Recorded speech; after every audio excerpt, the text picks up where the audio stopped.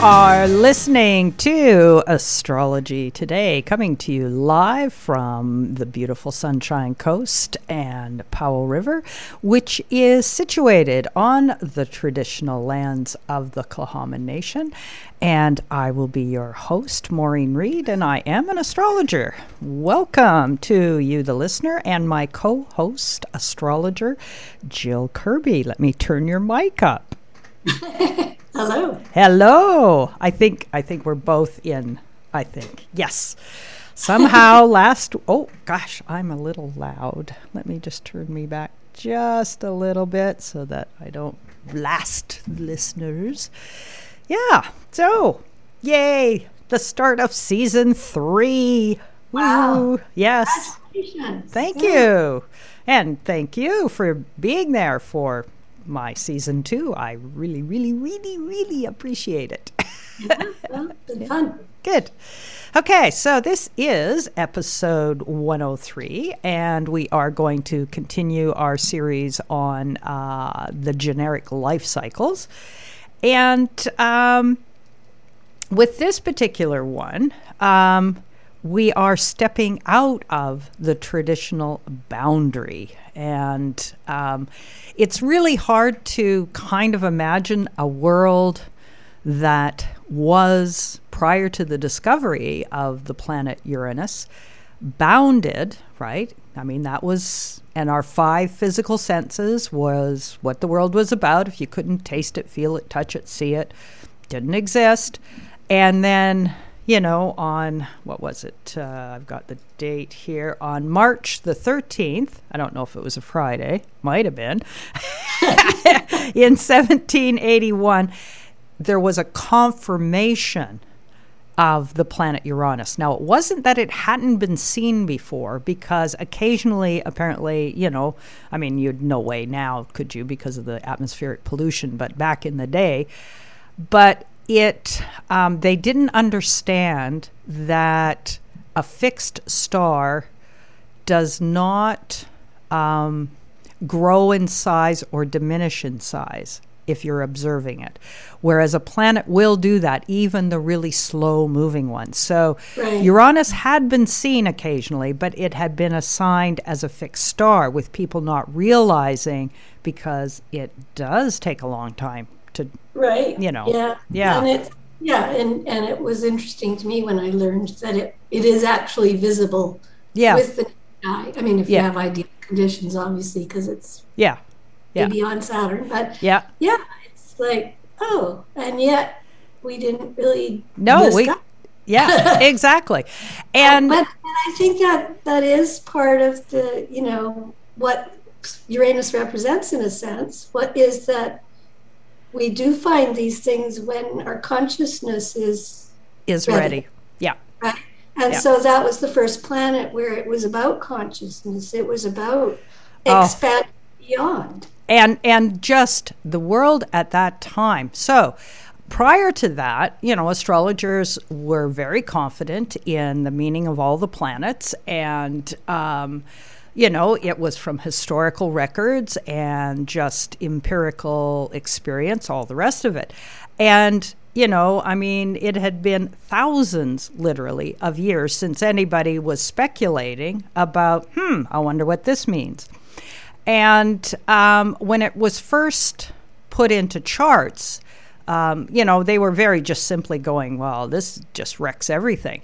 And it was called a disruptor. And it even took 70 years for the name to finally be settled upon. Like, it was going to be George's star, and then it was going to be Herschel's star.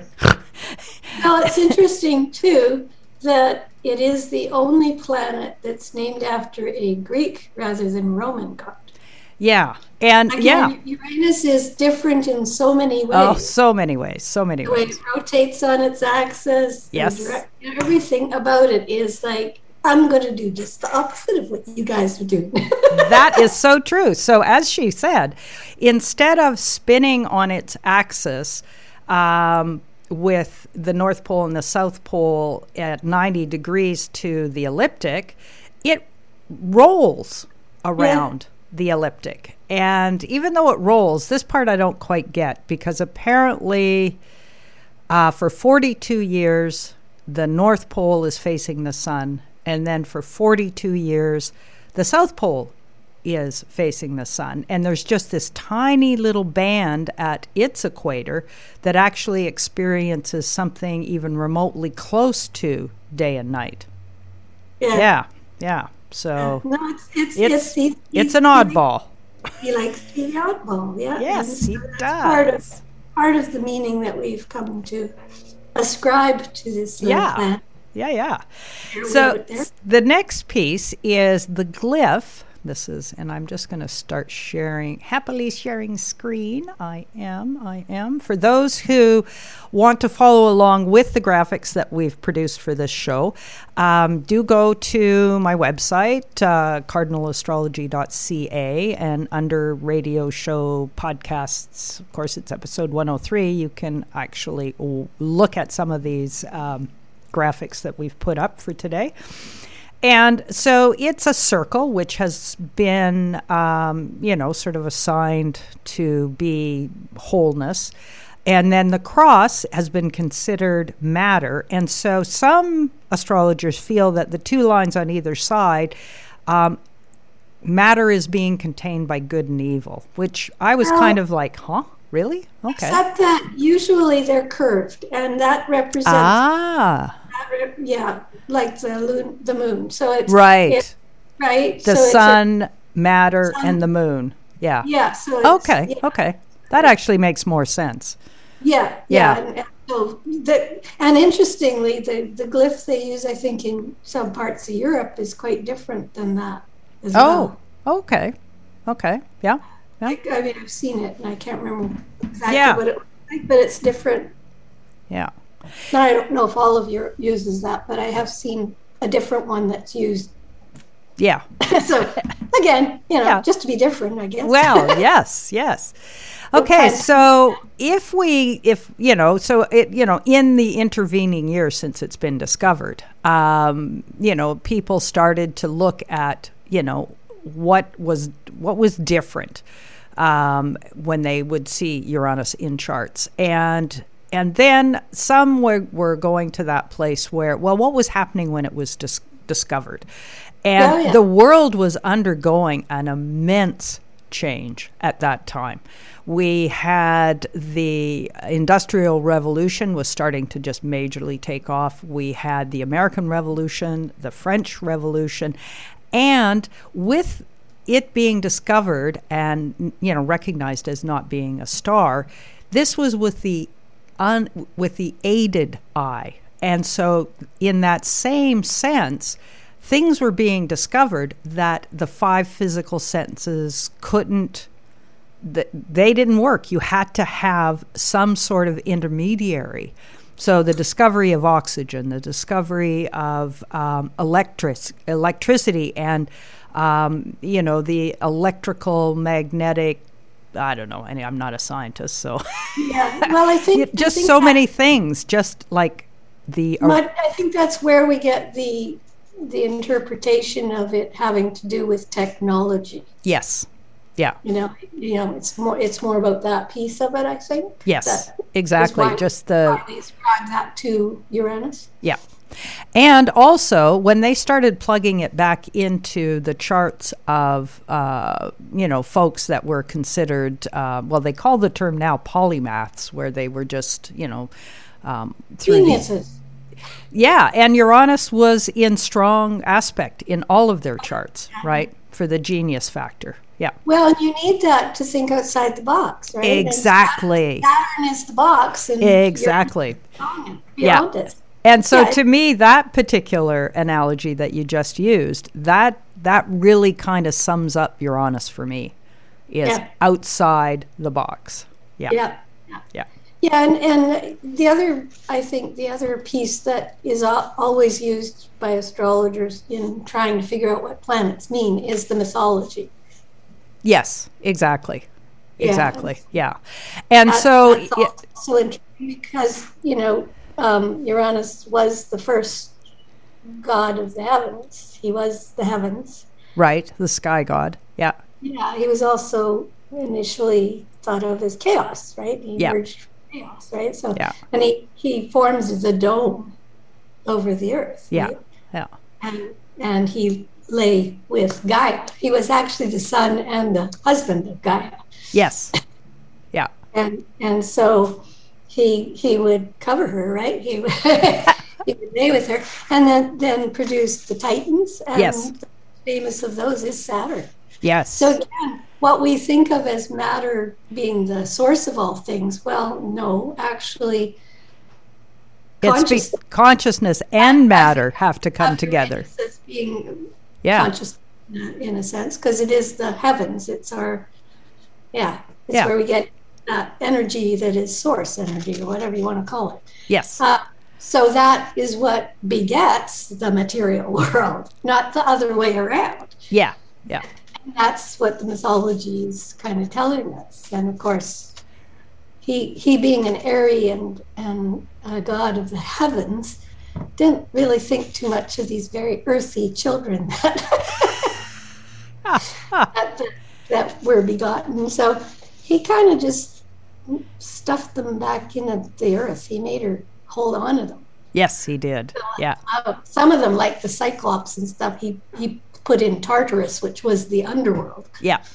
Yeah. And so she was not happy about that. No, maybe not. Maybe not. And eventually, she actually got her kids, together to say, "Hey, boys, let's do something about this dude."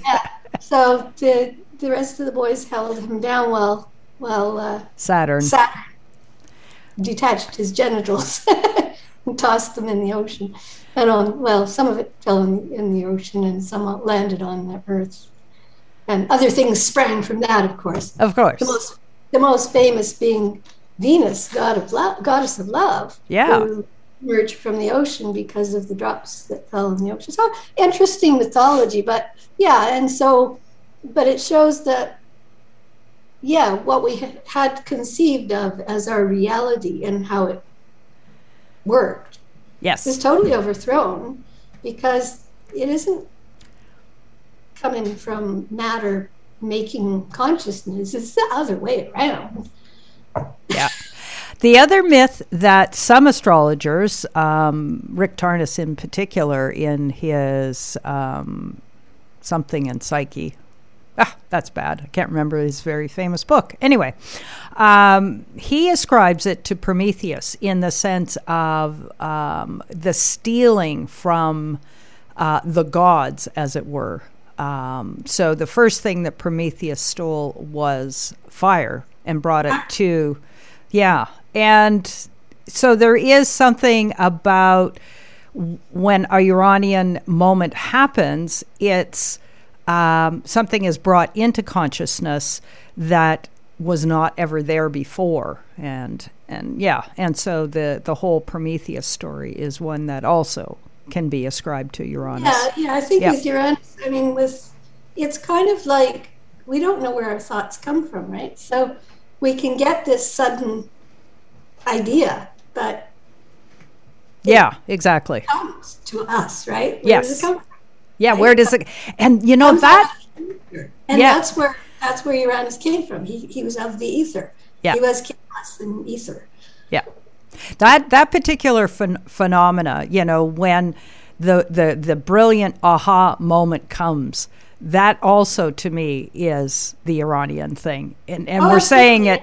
I'm just saying it in a slightly different way, because you so often hear people, when somebody says, well, where'd you get that idea? And they just shake their head and go, I don't know. It just came to me.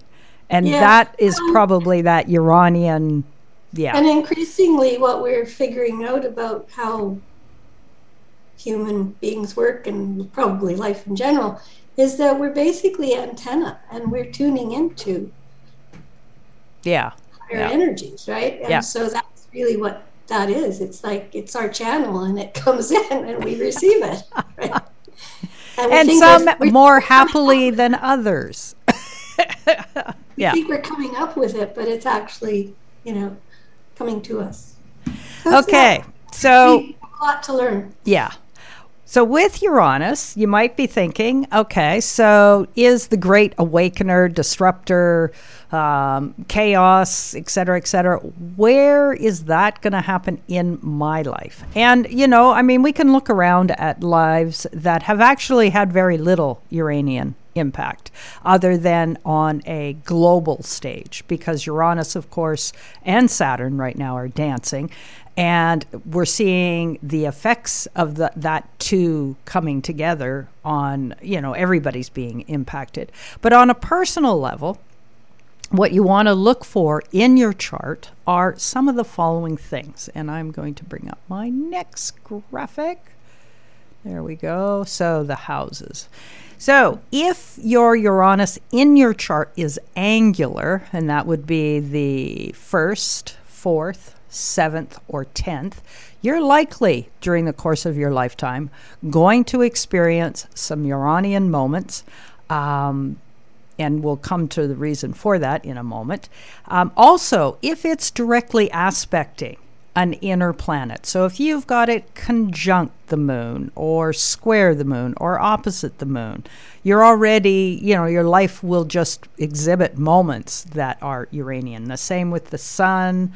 And so some of the combos that you might experience, let's see now. So with the moon, I can speak to that one personally.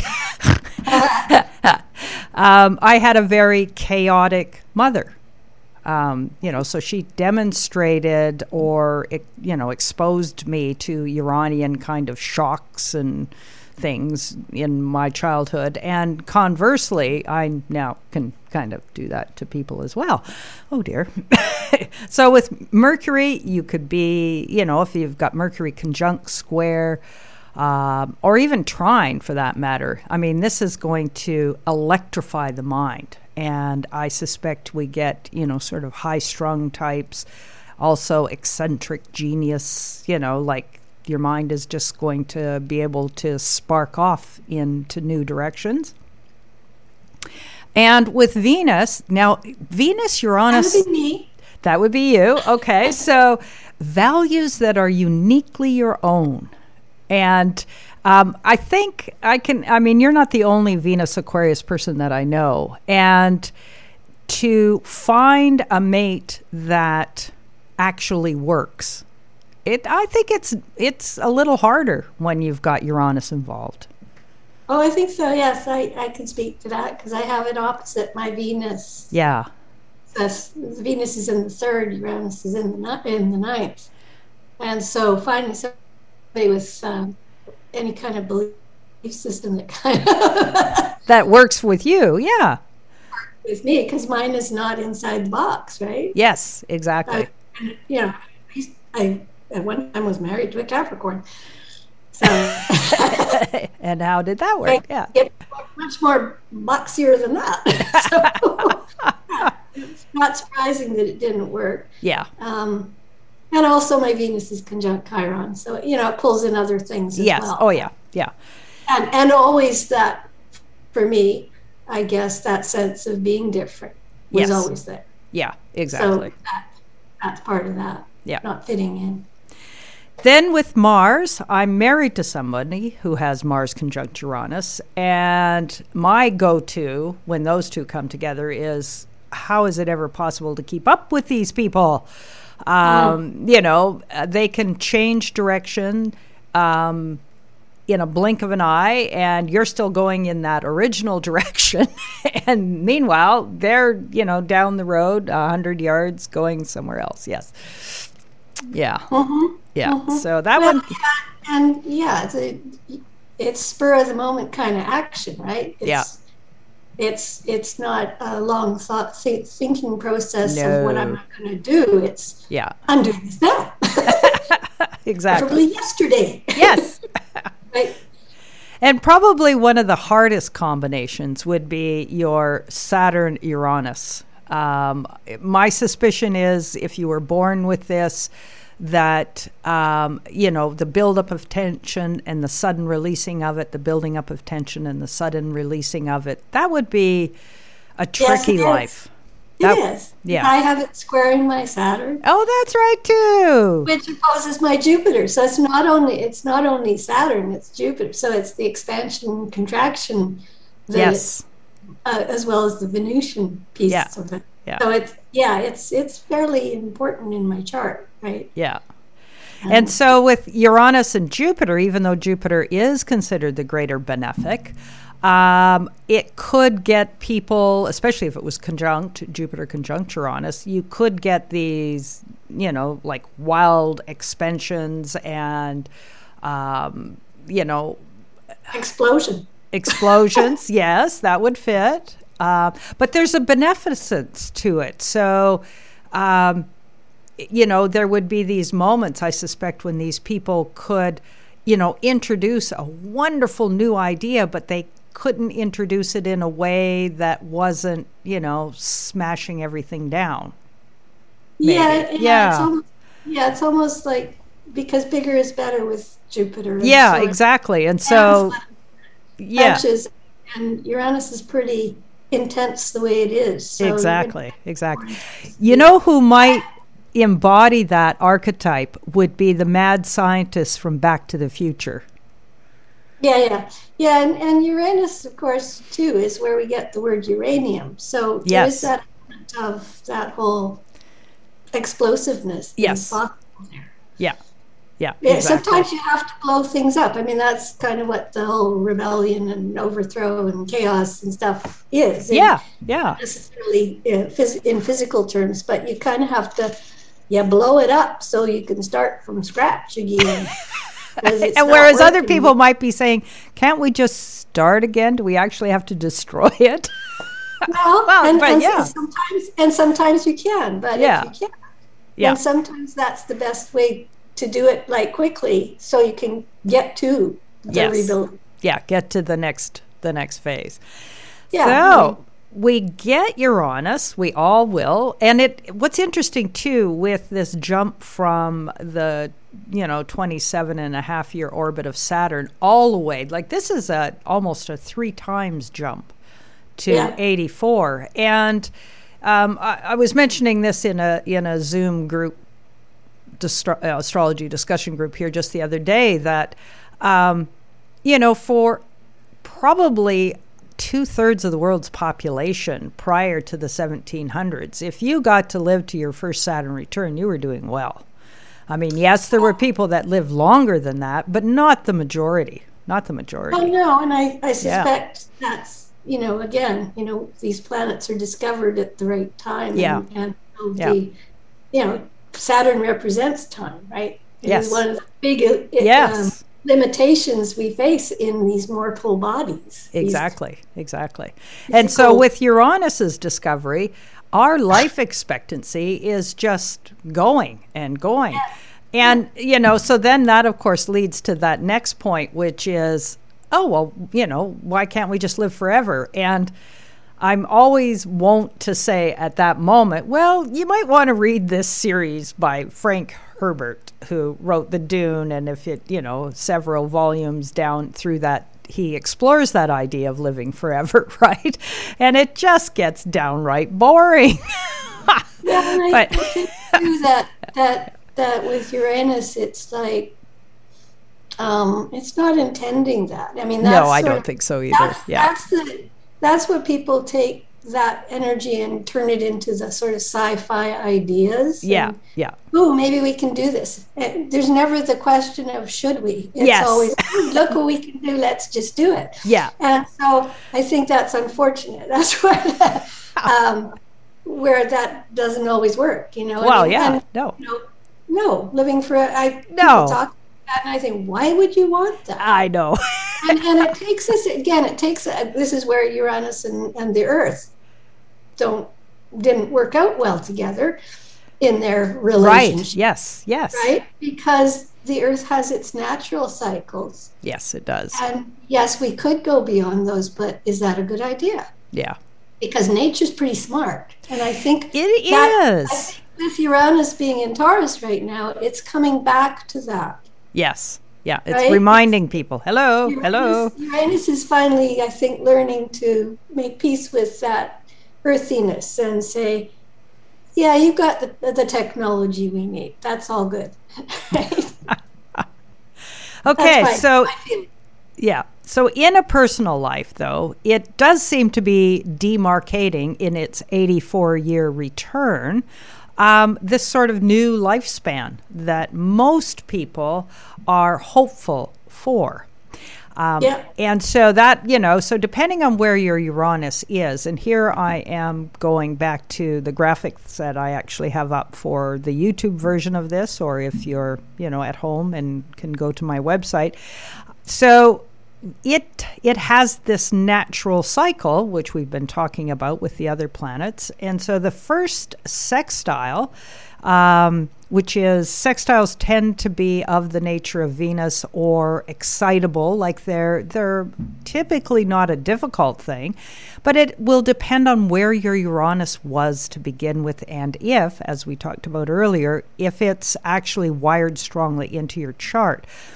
So, for instance, if it was on the angles, we know just from experience that angular planets, you will notice when they get dinged. But if you have your Uranus in some of these other houses, you will, again, depends. The loudness of the hit is, there's a lot of factors that are involved. But the first one is at 12 to 14. And we know that Saturn is also sort of operative around that time, along with Jupiter. But there is, and you can see it in kids, when they I can remember the moment when my stepson looked at me and realized that I was only human. The shock of that for him was just, and the look on his face, it was just like, I'm sorry, I'm only human. Yeah, it's the time of the Saturn opposition, right? Yeah, so, yeah. And I've seen that in a number of kids that age where there's quite a traumatic experience that will happen, and some might lose a parent. My youngest daughter, lost one of her friends, died suddenly in a car, which we got to see the aftermath. So there's the shock of that, and that took her a long time to get past. Yeah. So I think, yes, even though it's not a hard aspect, it can, because it's coupled with that Saturn opposition, it can bring a jolt. Yes. Yeah. So our next one... It's a maturing process, right? Well, yeah, it's life. Okay, so the first waxing square, this one I quite enjoy. It happens to people around 20 to 23. So again, there's a Saturn aspect that's coming in as well. But this is that moment where kids will kind of look up from their peer group, which by now is strongly in place, right? They're graduating class and they're in college or university or whatever. And but it's like the rest of us, the other 7 billion, as I like to put it, jerks on the planet, are knocking on the door going, excuse me, but you are actually going to have to figure out where you're going to fit in with the rest of us. And I think that can be, for some, again, where Uranus is natally, a shock, like, oh. Yeah. I mean, if you suddenly have to, become an adult. Yes.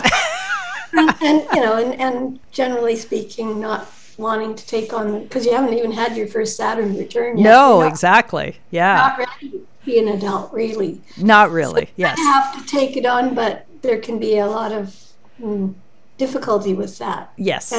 And fighting against it, depending on where it is and what your nature is as well. Exactly. Okay, so then we get the waxing trine, and that's just as you're in your Saturn return. So again, if your Uranus is wired to personal planets, this will definitely play a role in your Saturn return. But if it's not, you may not even notice it. Yeah, because that Saturn return is definitely, loud and proud at that stage. And it's because Saturn is our concrete reality. Yeah. Rather than the expanded consciousness thing. You may be learning at that stage, hopefully, through your Saturn return. Hopefully. That's to be the hard lessons, which would help with the expansion of your consciousness. Yes. Yeah. But otherwise, maybe not, depending on where everything sits. But the next one, most people do significantly experience the Uranus opposition. And it's quite classic for people to come to, a card reader, an astrologer, or you name it, at that moment, because it's like your unique expression, which is one of the ways that I think of Uranus natally. It's like going, it's my time. Yeah. Well, we often call it the midlife crisis. Yes, exactly. When Pluto and Saturn were going over my ascendant, my ex-husband was having his Uranus opposition. Right, which is at 39 to 45. Yep. Yeah, he did the classic, sports car, have an affair. Yes. Yeah, didn't get the sports car, but he did have the affair. So, it disrupted things considerably. Yes. Split up after that. But, it definitely is it's kind of that. Now or never. I don't care what other people want to do. Or what they think. So this is that moment, especially if Uranus is connected to a career where you're no longer going to toe the party line. You have your ideas, your innovations, your, moment of brilliance or whatever. And it is a time to actually go, wait a minute, I need to do this my way. And so there's often career shifts that take place or, new relationships, old relationships pass. Yeah. And it's typically pretty noticeable. Yeah. Yeah. Well, Uranus, the energy of Uranus is about shaking things up. Yeah, exactly. It's not content with status quo generally. Yeah. Yeah. And again, if there's a newer way, a better way to do this, then I know what it is. And yeah. Okay, so the next one is the waning trine. The waning trine. I know. Where did that come from? Okay, the waning trine, and it's between 54 and 57. And I thought about this one. I don't think I recall even noticing it. But I might have. I can't remember. Anyway, so bringing your gifts forward is what sort of struck me when I was thinking about this one. This might be when people, express themselves in a unique way. That is just unique to them. Depending on the chart and where your natal Uranus is in terms of the house, then whatever house it's going through when it's trining to is going to factor into that. Exactly. What area of life that's activating. Yeah. And one of the things that I forgot to mention with the opposition is Uranus oftentimes walks in the door in the opposition.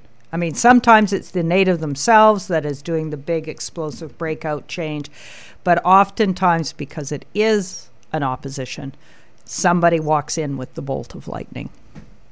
Yeah, 21 actually, which was the first trine? First square. Oh, first square? First square. The waxing square is 20 to 23. Okay. Yeah. That's when I got into astrology. Ah. Oh, interesting. I had my first child, but I also got into astrology. Yeah. It was very much I think I did too. Yeah. Although, I started, taking classes just, I don't know, several months after she was born. So. There you go. Yeah.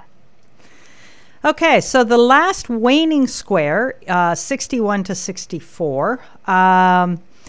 What struck me about this one is MI past tense, right? So that the shock of realizing that, one is no longer considered part of the movers and shakers. But that's not true for everyone, obviously. For some, that's just when they hit their stride. But there is that, looming retirement, which may or may not strike the person as being a good thing. Yeah. Yeah. Yeah.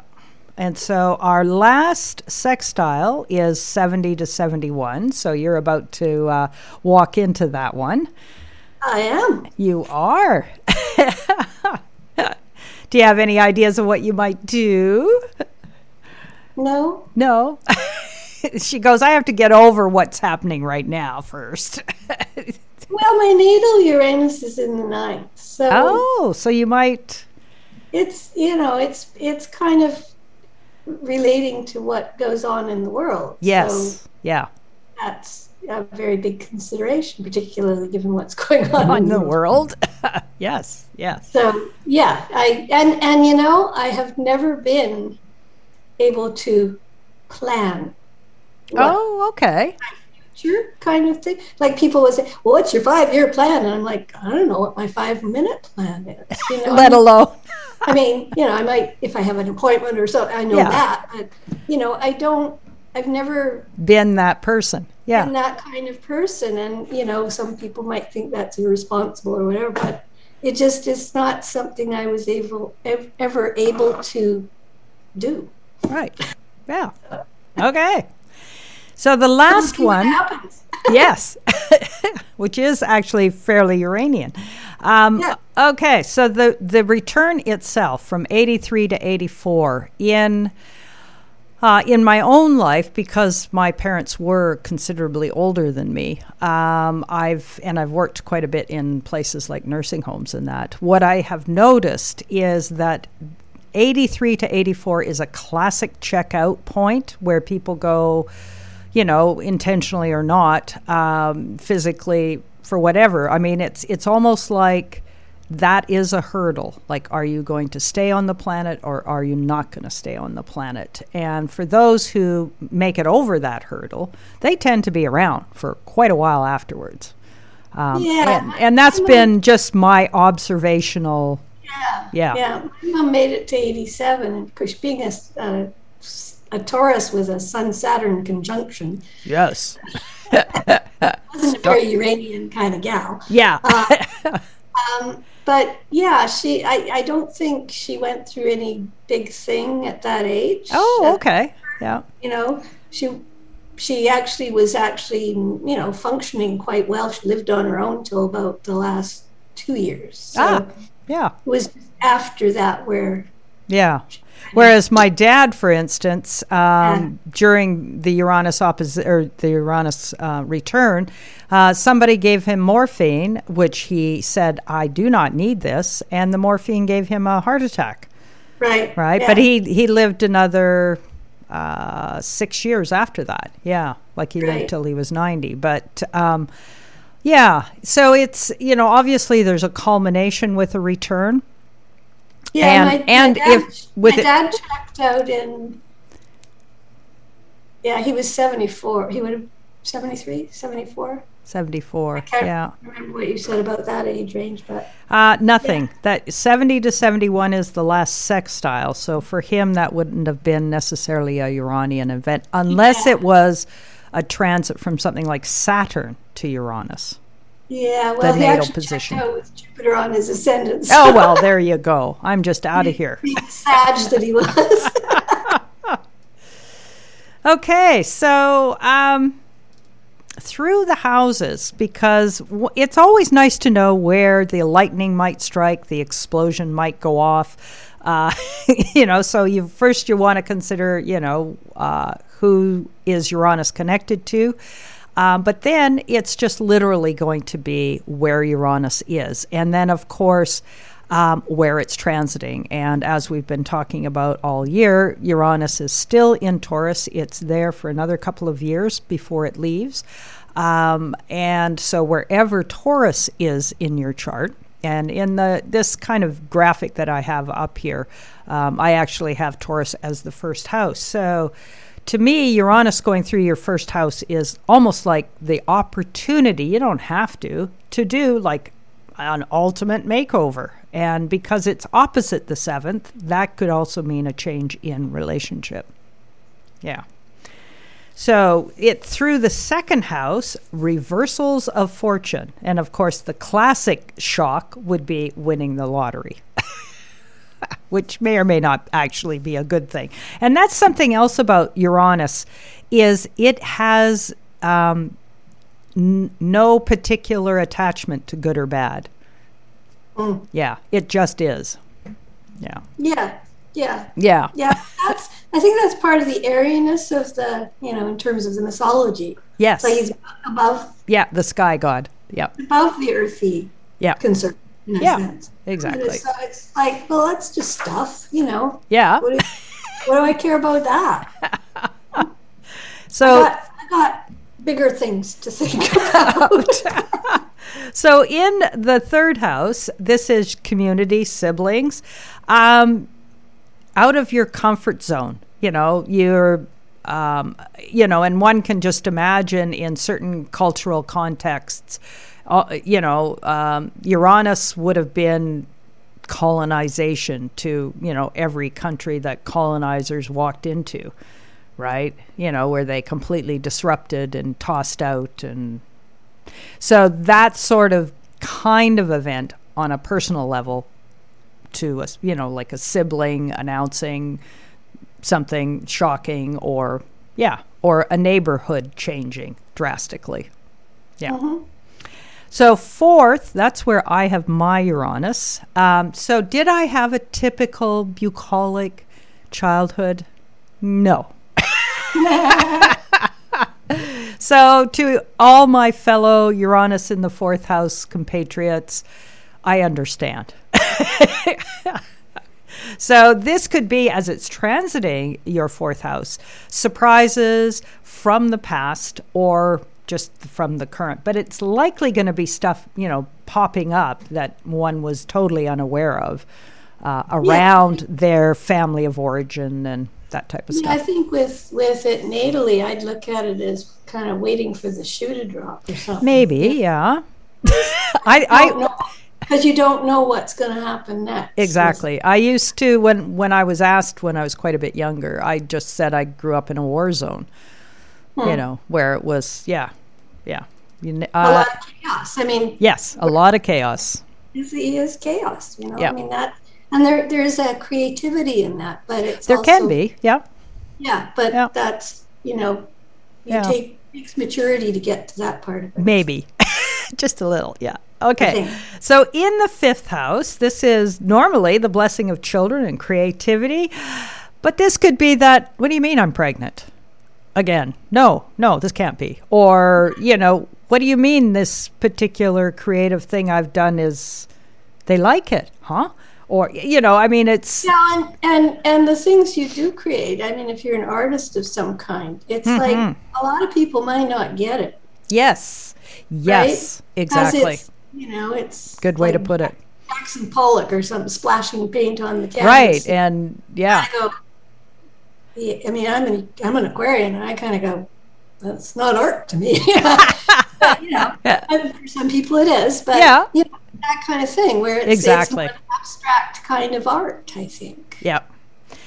Okay, so in the sixth house, this one can be tricky. A lot of factors will depend on the state of one's health and how well one has created their day-to-day work environment, that type of thing.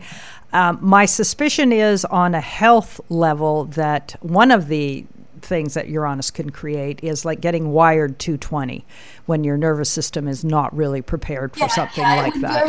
It would very much affect the nervous system because it is an electrical kind of energy, and that's what the system is. Yeah. So it's you could be a very high wired kind of energy in terms of your health and your physical being, and so that really testing on the system because these are physical bodies and this is a zappy kind of energy. Exactly.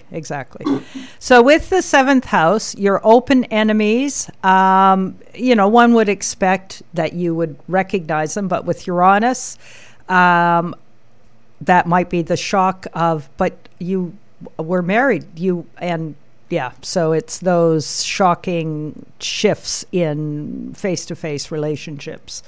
And I think in terms of being the relationship house, that your relationships might be not standard. Yes, if it's there natally, exactly.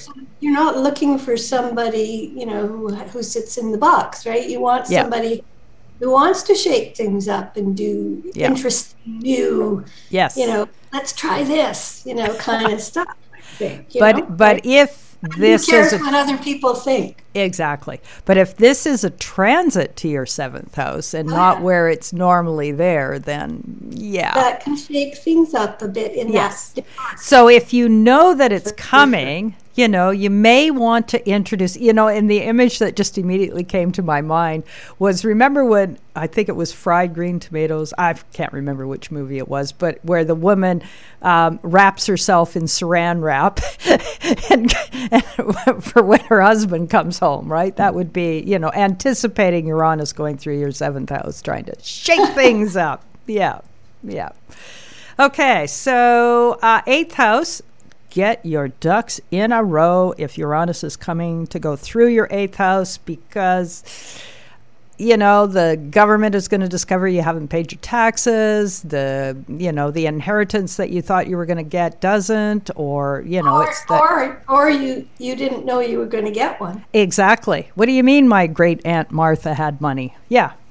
Because it doesn't have to be a negative experience. No, it doesn't. But it can be shocking and surprising without being negative. That's true. But if you haven't filed your taxes for a very, very long time and you've got Uranus coming up to your 8th house, I would not risk that. That's, you'd probably have Uranus somewhere where you're not going to do that ever. Okay, so 9th house, you're not in Kansas anymore, Dorothy. That was, to me, Uranus going through your 9th house. Or just the joy of, landing in a new scenario to learn. And, Oh, yeah. No, I think that, so that can be starting a new study. And it blowing your mind. Yeah. Yeah. And it doesn't matter what age you are. It's like, oh, I'm so interested in this. Suddenly, it's come to me that I need to learn. This is probably one of the nicer environs for Uranus to be going through, or to have it natally. Yeah. Yeah, I have it natally there, and it's not so bad, I think. But the aspects it has are sometimes interesting. Okay, 10th house. Your 15 minutes of fame or infamy. So again, I'm talking more here about a transit, but if it's there, then you are one of these people that demonstrates outside of the box. Well, what are you known for, right? Yeah, exactly. Being a rebel, or you're known for being, shaking things up, or, and when it's coming through there, and if you've been working at the same career for decades, you're suddenly kind of bored with it. Yes, that would make sense. Yeah. Something new. Yeah. Okay, so 11th house, what struck me with this one, again for a transit, you just got abducted by aliens. Yeah. Or you suddenly have a new group of friends. Yes. Or the old group of friends suddenly disappeared. And also just, I guess, in terms of the support network that you have. And the community in which you belong. Yeah. And I think natally it's about, what kind, you'd pick up all the oddballs. You would pick up all the oddballs. That is exactly right. Yeah. Okay, 12th house of self-undoing and spiritual. What came to me here is, yes, the goddess is speaking to you. Yeah. So, obviously the ultimate would be that spark of enlightenment that, you get struck with or something. Yeah. Well, and it could awaken you to previously hidden things you weren't aware of consciously. Suddenly you're consciously aware. Yeah, I think, one of the positive things about Uranus is it is the great awakener. Yes. It is. Yeah. It's all about that. It's the wake up call. It's like, hey, guys, you've been stuck in this too long and it ain't working. Exactly. There's new things you could try. There are. Okay, so to wrap up this Uranian thing, I wanted to give the audience a direct, example of just how powerful Uranus can be. And the idea for this just sort of popped into my head this morning. And so what I chose to look at was an actual event. And so I have up on the screen, I have the chart of Miami, which was incorporated as a city on the 28th of July in and it's so tiny I can't even read it, 96, I think. Yep. And so this is done in whole sign. And so it has a Libra ascendant. It has Saturn in a wide conjunction to Uranus in the second house. So structure and the chaos of Uranus, those two are happening together. And what makes that distant conjunction more closer is that it's opposite Mars. Got it activated by Mars in the opposition and Jupiter up in the 11th there. Yeah, carrying it. So you've got a huge amount of energy there. Exactly. And what when I was sort of Googling or Wikipediaing Miami, what I didn't realize is it's one of the banking centers in the States at this point in time, which would definitely speak to the Mars Taurus in the 8th house kind of thing. So in a chart, like if this was your personal chart, if you've got this kind of tension built in, this is all in fixed signs, and so there is a resistance to change that happens, then, a transit from Uranus or triggering this square or this T-square, I guess you call it, there's things could happen, definitely. So. Oh, yeah, for sure. And the other thing that you've got there is the trine, a very close trine between Uranus, which is stationary. Yes, it is stationary. Yes. So it's also very powerful, more powerful because it is stationing. It's sitting there. Yeah, it's like an explosion waiting to happen. Yeah, but it's also, it's water sign and moon in Pisces. It's built on a swamp. It is built on a swamp. Like, hello. That's sort of inviting some interesting stuff to happen. Yeah. And especially since Moon squares Neptune up there. Yes, yeah. And, that's kind of, ooh. Ooh, yeah. Okay, so, unfortunately, hearts going out to the folks that were lost on this very nasty day this summer in June. Which was recorded on cameras, so we do have an actual accurate time of the collapse of an apartment building. And so when you first look at this, you think, well, yeah, we've got Uranus is very close to where, but it hasn't yet reached that Mars. But we look at Saturn and we go, ooh, I think Saturn was... And so we always want to look for a trigger, which would typically, with events, be the moon. And so I did put these two charts together in a biwheel, and that's what I'm pulling up right now. So, obviously, Uranus at 13, opposite the natal Saturn at 12. Saturn itself is 12 degrees exactly, squaring itself. So we know it's got something to do with structure. And Uranus is, starting to shake up that structure for sure. And then I thought, but where's the moon? And why, the moon should be doing something to trigger this. So I couldn't see anything obvious. So what I did is I pulled up the 90-degree dial on the midpoints. And I was just kind of gobsmacked. So, but it is just past the square to Neptune there. Yes. Yeah. Yeah. So anyway, I pulled that up. I looked for, and I did the 90-degree dial because that will show squares, oppositions, and conjunctions. Mm-hmm. And here's the moon. So the B's are the event chart. The A's are the actual midpoints. And so within 2 seconds or minutes, I guess that's 2 minutes. Yep. Yeah, 2 minutes. The moon triggered Uranus MC. Right. Yeah, and so that stationary Uranus, that potential for something catastrophic, shocking, et cetera, et cetera. It's also triggering that Mercury-Mars point. Yeah, and it was just like, okay, Sun-Saturn as well, right? And Mars MC.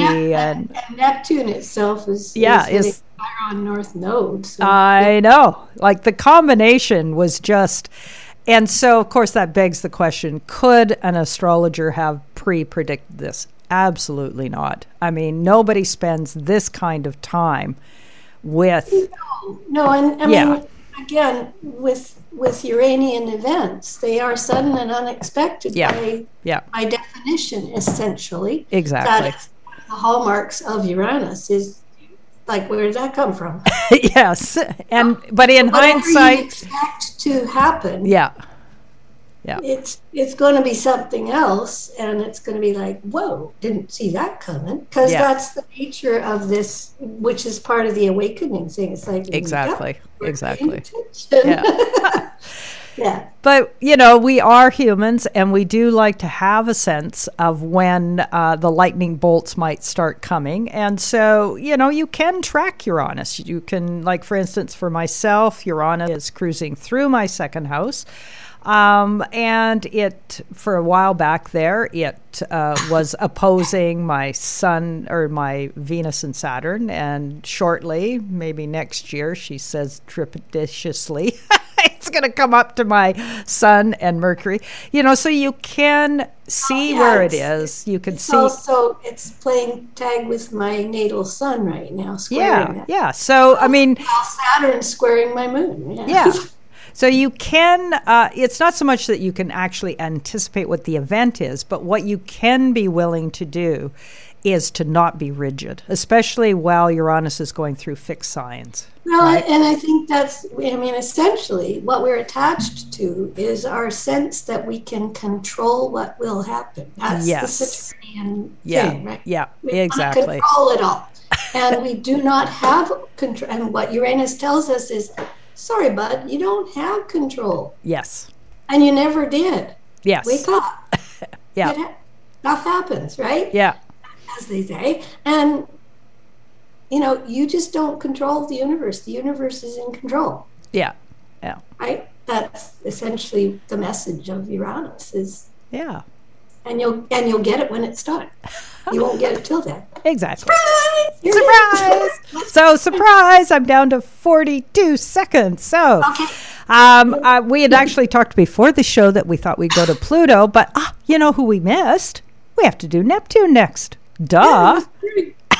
Well, it's Neptune. You missed it. Yeah, exactly. Okay, folks. Thanks, Jill. We'll see you next week. In the meantime, folks, you have been listening to CJMP 90.1 FM, Powell River's community radio station. And to all those out there, be safe, have a great week, and we will talk to you again soon.